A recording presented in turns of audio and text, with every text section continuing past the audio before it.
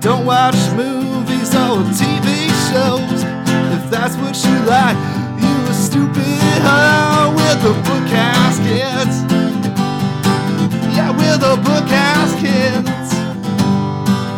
We're the Bookhouse Kids. Bitch. Fuck yeah, baby. Bookhouse Kids, the podcast where we talk about books. I am your host with the most, Caleb Gross, joined here as always by my loyal co-host, Mr. Steal Girl, aka Jonathan O'Neill. What's up, guys? That's me, Jono. And Jono sounds like he's in just a splendid mood this Monday morning. Oh, yeah. I'm feeling fantastic. And he's very excited because we're talking about one of his top 5 books. Yeah. And what book is that, Jono? What the fuck am I doing here again? And that book is 1984 by your boy, right? Our boy, George Orwell. Yeah, Orwell is definitely my boy. Writes a lot of great books, and especially this one is one of my favorite books of all time. Yeah, and it is a good book, and it's probably like George Orwell's most popular book. Seems to be a thing we're doing here for the early episodes of the podcast. We're probably just going to do like a greatest hits collection to try to, reel the listeners in. Yeah. To excite the people. We don't read bad books. For George Orwell too, he also wrote Animal Farm, and like a heavy like theme in all of his books. He's very synonymous with this, in fact, is his writing against totalitarianistic governments, and essentially like him warning the people to avoid such things as super states. And it deals very heavily with communism, Stalin, a lot of deep symbolism in all of his books, and they all are kind of centered around that, right? Yeah, you could say communism, you could say Stalin, you could say, like fascism too. A lot of similarities between a lot of different political systems. Essentially, what he's warning against is just an authoritarianistic kind of life. Especially with this book in particularly. Yeah, definitely. This book is so just bleak and no hope whatsoever for any person. It's just really... Oh, and the way it ends too, the way it ends, just no hope. But that's what makes this book so good, and he does create such a believable world. So in the book of 1948, the world consists of 3 superstates. Those superstates are as follows: Oceania, which our protagonist is in, Eurasia, and East Asia. Nobody really knows how the superstates came to like coalition. They never understood how these were created because nobody has any recollection of the past. Yeah. And that's part of the way that the government keeps afloat, is by hiding the truth. So the government is broken down into 4 different ministries, and those ministries would go as follows. We have the Ministry of Peace, which would deal with war and peace. The Ministry of the Plenty, which would deal with like economic affairs, such as like rationing for people, the starvation that's there. None of these, superstates are great places to live because they are so heavily controlled by the government. The Ministry of Love would be the third. That deals with law and order, which would basically be like the torture and the brainwashing of the people. Very ironic names. Oh, absolutely. Yeah, like if you can't tell throughout. And then we got the Ministry of the Truth to round out the last one. That deals with news, art, education, and that's just straight propaganda. Yeah, straight up. Like, funny thing is that the Ministry of Truth will post out an article stating about, the bad relationship they have with East Asia. And then the next day, they'll just reverse it to Eurasia, and everyone will be on the side. It's whatever, like, benefits him at the time. Everyone will just forget everything that ever happened in history. And, to give you a good idea of this, our protagonist in the book, Winston Smith, he actually works at the Ministry of Truth, and what his job is to do is to go back in the history books and amend things as the government sees fit. Yeah. So, it's kind of like that classic line, the winner in history is always going to write the book. Yeah. So he's able to amend things as they happen and, create false things for the people that they have to accept because there is no necessary proof to show something different. Anything that benefits Big Brother, essentially. So if there's something that shows that Big Brother is lying, he has to definitely get rid of it right away. And Big Brother is like the feds. They are on your ass at all times. Yeah. Big Brothers are able to spy on all of the people of Oceania through what we would call like a telescreen. Think of it as like a Skype channel that's constantly just on you and somebody is watching. It's nearly impossible to get away from them. And if you show anything against Big Brother, the slightest defiance, they have a thing in this book, it's called face crime. And just, showing a displeased emotion when they're talking about Big Brother is enough to get a person vaporized. Yeah. So, it's just a horrible place. And you see our protagonist, Winston Smith, he's in constant fear of, being vaporized because he doesn't love Big Brother. He doesn't like the super states he's in. So he's living in a constant paranoia due to the fact that, he's being watched and controlled by his government so heavily. Yeah, from the very first chapter, he's like a rebel, and in this kind of environment, it's almost like it's just too hard to be a rebel.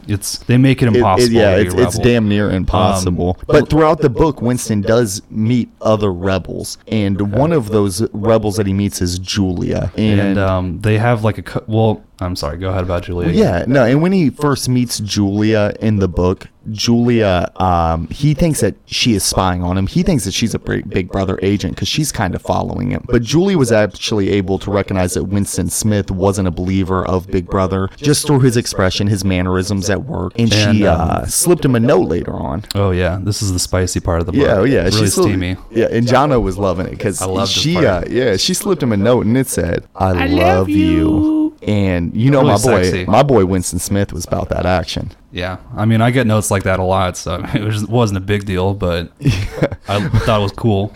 And long story short here, Winston starts fucking our girl Julia. Yeah, they just straight up.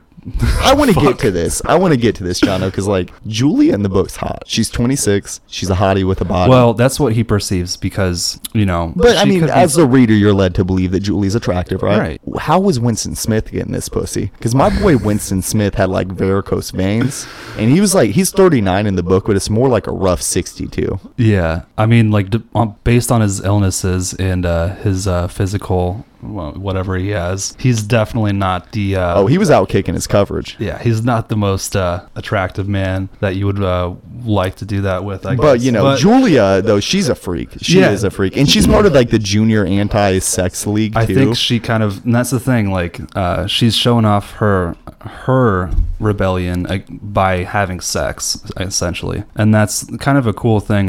When he asks her after the first time they have sex, how many people have you slept with? She says a lot. Yeah. and then Winston proceeds to tell her that's great because the more people you've had sex with, the more I'm attracted to you, because that shows the more you're willing to go against Big Brother. Yeah, which is kind of cool. Most of the time, in fact, Winston calls her at one point in the book. He fucking loves that she's having sex. And at one point in the book too, Winston even calls her a rebel from the waist down. Yeah, she's really just about fucking. She's not against trying to overthrow Big Brother, because Winston has this grand delusion that he's going to be able to overthrow Big Brother and beat the system, and he believes in a secret society that will be able to take out Big Brother in the book. Yeah, which he's so persistent about this kicking him in the ass in the end eventually. It does, because he does find another so-called rebel in the book, and this rebel lends him a copy of The Theory and Practice of Oligarchical Collectivism. Yeah, and this is my favorite part of the book, when O'Brien lends him this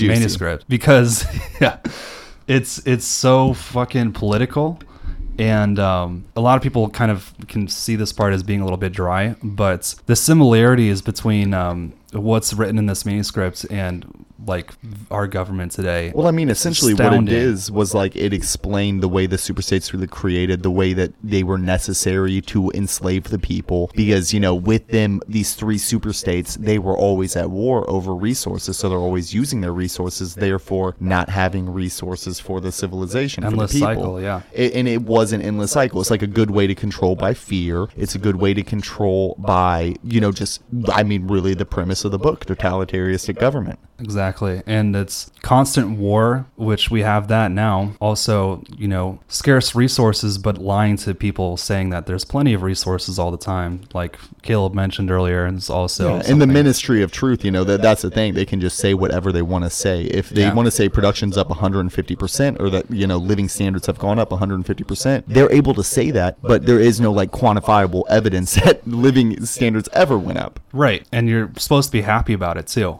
Yeah, and another part like that book brought up that was interesting, and like I mean throughout the book it was brought up, there is a class system in any government, you know, Yeah. a hierarchy, and that is the upper class, which they refer to as an inner party, the middle class, which they would refer to as the outer party, and the lower class, which is the proletarians. Exactly. And the proletarians are, you know, 85% of shout the out population. Yeah. Throughout the reference book- to Karl Marx' Yeah. Communist Manifesto, actually, which is kind of interesting. Yeah, and the proletarians too, like, you know, everybody looks, even in the book it refers to them as it. Winston thinks it earlier in the book that the proletarians are the only chance that they have of overthrowing the government. Yeah. Because it, you know, it's the same way that it is in every government. They're not really worried about the lower class because the lower class are kind of stuck in their ways, and you know, they have all the power though. They're the ones sitting on the power. Exactly. But yeah, the proletarians are the future. They're the only hope that Winston perceives that the society has to fight back against Big Brother. But it's very And Big Brother's not even scared of the proletarians. Like, there aren't telescreens there. They are able to do things that the middle class, the outer party, is not able to do. They have certain freedoms that, you know, the outer party doesn't, because they know that the proletarians maybe aren't educated enough, maybe just don't have the means of creating any type of revolution. Yeah, their conditions are horrible, and they live in a constant like there's parts in the books where he goes to visit the edges of town where the proletarians live, and there's just like bombs going off in the background every 5 minutes or so, and you can tell that they don't really give a shit about the proletarians. No, not at all. And you know, the proletarians kind of just look at it as like life's going to be what it is, and yeah. you know, they have no way. don't Even care. there was a good passage in the book where Winston sneaks into a bar and is trying to ask one of the older gentlemen about life maybe before the super stage, try to see if he knew anything about it, and he was really you know, poking and prying because he wanted to know the truths that like a proletarian could give him, and this proletarian wasn't able to give him any truths because he doesn't really think that life's changed at all for him. It's always been the same. Yeah. To them, it's just a cycle. They just are constantly fucked up by Victory Gen and you know, any kind of drugs available that will kind of dumb them down. So I don't know. It's just kind of like in that book that O'Brien lends him. The hope is with the proletarians, but they are treated so badly. There's really no chance at all to kind of... No, there isn't. It's one of those things like where they would just have to awaken, and it would almost have to be like they would have to all understand at once, you know, how to overthrow Big Brother. So... And the bleakest part about this book, too, is Winston ends up getting taken in by the Thought Police, who would be the agents of Big Brother.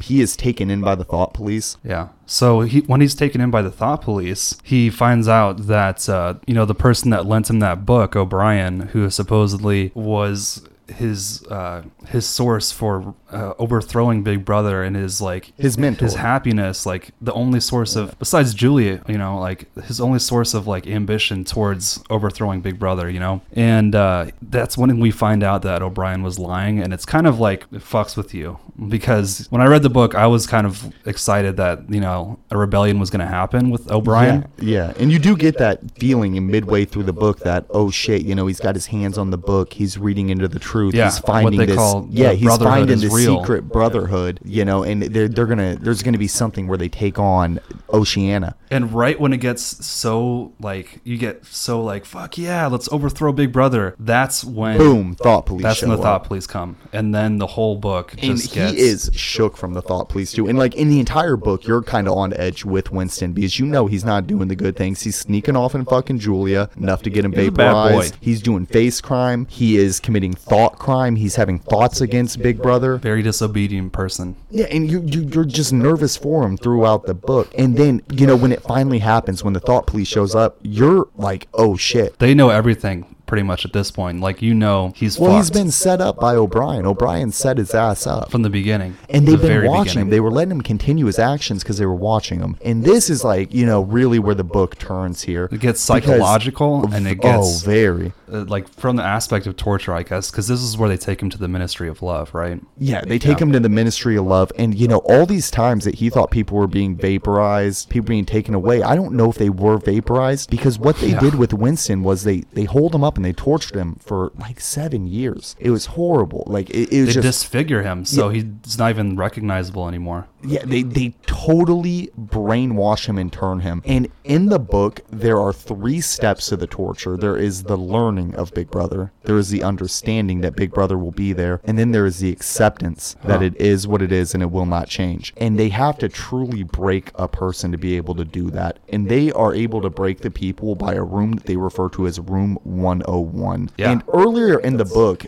Julia and Winston made a pact to each other that no matter what, they would have feelings for each other, and Big Brother could never take that from one another. And if they were killed, they would still die defiant of the party because they would always have that love for one another. Which is, you know, I kind of felt like he would still have the feeling of love towards Julia in the book when I read the book for the first time. And then when he was getting tortured, it was just kind of, it was veering towards that area slowly but surely. And when he got to Room 101, he broke. He just broke immediately. He broke. And they were able to do that because they used his biggest fear from him. They had a cage with hungry, starved rats in it, and they were going to put this on Winston's face. He is very scared of rats. When they do that, he instantly throws Julia under the bus. Do it to Julia. Do it to Julia is what he shouts. Yeah, and it's kind of sad. Like, that's just the way torture works, though. I mean, it can happen to anybody, honestly. Yeah, and like the extent of the torture too is just unbelievable. Like one point they had him on some type of a table that they would crank up the numbers and it would fuck with his spine. Oh God! And he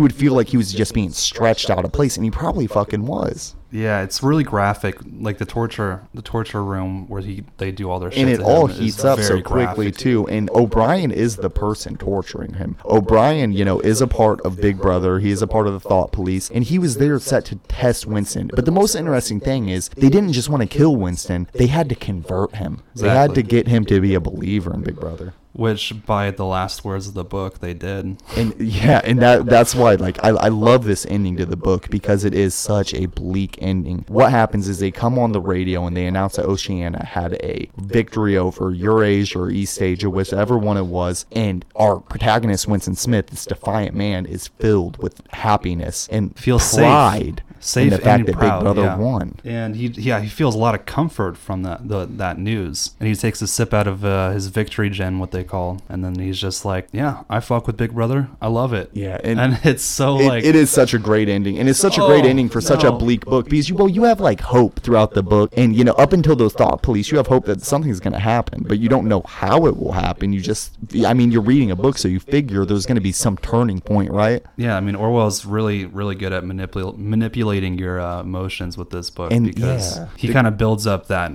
intense feeling of overthrowing Big Brother, which never happens. No, and it never probably will happen. And it ends up going the opposite direction. Yeah, and it never probably will end up happening. And like it's great though because it's like so, you know, few and far between that a book ends in that way where you're just completely let down as the reader. Yeah, it's very, very, very sad book, but this is almost why I like it a lot because it keeps it real. Like that's such a realistic ending. That stuff would actually happen today. You know, if you could torture someone to do whatever, I'm sure it would. to believe whatever they want to, whatever the torturer wants them to believe. And it's sad, but it's true. And then to talk about, like, you know, something here that, you know, we've kind of been remiss in not mentioning the entire podcast. What is that? Is the most prevalent term they use in the book, and that is the idea of doublethink. Oh, right, yeah. And doublethink is a practice of the people of Oceania that they are able to think something twice. So they're able to note something's a lie, but then believe that was never a lie in the first place. So the truth is always one step ahead of the lie. You know, I guess the lie is always one step ahead of the truth, I should say. Because they're able to doublethink things and believe things that they know are blatantly not true. Yeah, it's kind of just like hypocrisy at its finest. And it implements, that doublethink implements its way into everybody's mind so that Big Brother keeps churning. Yeah. And another like really cool like term that they use in Agent that they're able to promote Big Brother with is the idea of newspeak. And newspeak is like the deconstruction of the English language to make it to where you're not even able to speak things against Big Brother. Yeah. So I mean, think of like dumb down communication so much so that there's no possible way to think rebellious thoughts. Dude, like look at newspeak and think about that, right? And like think about the fact that like as we get older, Jono, like there's certain words we can't say that we were able to say 10 years ago. Yeah. There's words that are now more offensive and like things that are being taken from us. So it's like Newspeak is like, it's interesting that like the way that language plays in a way in controlling the people. I see that a little bit. Yeah, it's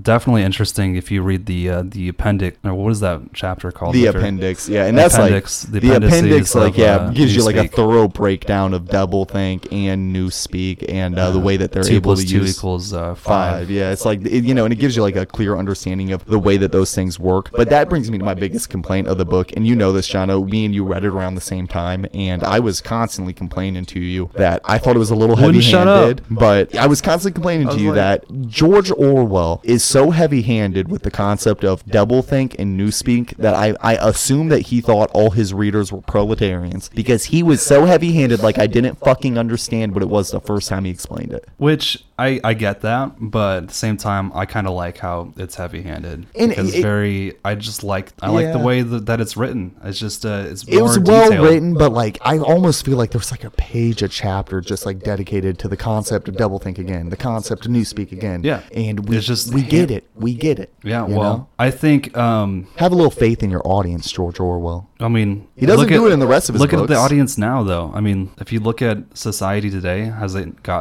learned any lessons from this book? I don't think so. So, I mean, I think it's very useful. That is. I mean, that's a fair enough point. It was written in 1949, so. And And that's we're well interesting. past 1984, Yeah. So it's so. not a science fiction book. Yeah, really. typical science fiction fucking air. But So Yeah. it's a great dystopian novel. great dystopian. And you could say that it's very heavy-handed. It's very dry at some points, but I still think it's got a very influential stand in So, literature. Jono, give us your rating and confirm if it's in your top 5 books or not. 10 out of 10. It's in my top 5. I will give out a list of my top 5 eventually. I think there's like 50 books in there. It's in his top 5. It's a 10 out of 10. To me, I'm going to go ahead and give it an 8.75. I fucking love it. It's a great book. It's not my favorite Orwell book. I do prefer Animal Farm, but it is awesome. It is must read. If you haven't read it, then you obviously have no value of your own freedom. No value in society. What the fuck are you doing? Yeah, because if you haven't read this book, you're going to go down that path. You know? Yeah, like I love Big Brother. Idiot. So, we are the Bookhouse Kids, the podcast that talks about books. And on next week's episode, we're bringing you another heater, another really famous book, American Psycho. Dude, I'm excited for that one. Yeah, that's gonna be a very fun one. So definitely tune into that one because that's probably gonna be like the most wild we're gonna get on here, just due to the subject content. Gonna get crazy. And everybody go ahead and crack open a book and read up until next week's episode. Thank you all for listening. And we don't plug it enough here. We do have an email. It is bookhousekids@gmail.com. Go ahead and send us in like suggestions if you like the podcast, if you're fucking with us. Tell us stuff you'd like us to do. We'll read the books and put them on the air for you. Yeah, we and would if you definitely could give love us a rating on iTunes, Spotify, anything like that's really gonna help us. We're trying to like reach more of an audience. So those are the type of things that will get us in algorithms and get us the random listeners. So, are we done with the plugs? Done with the plugs, but I'm gonna start doing more of them. Thank you all so much, and until next time, have a good one. Peace.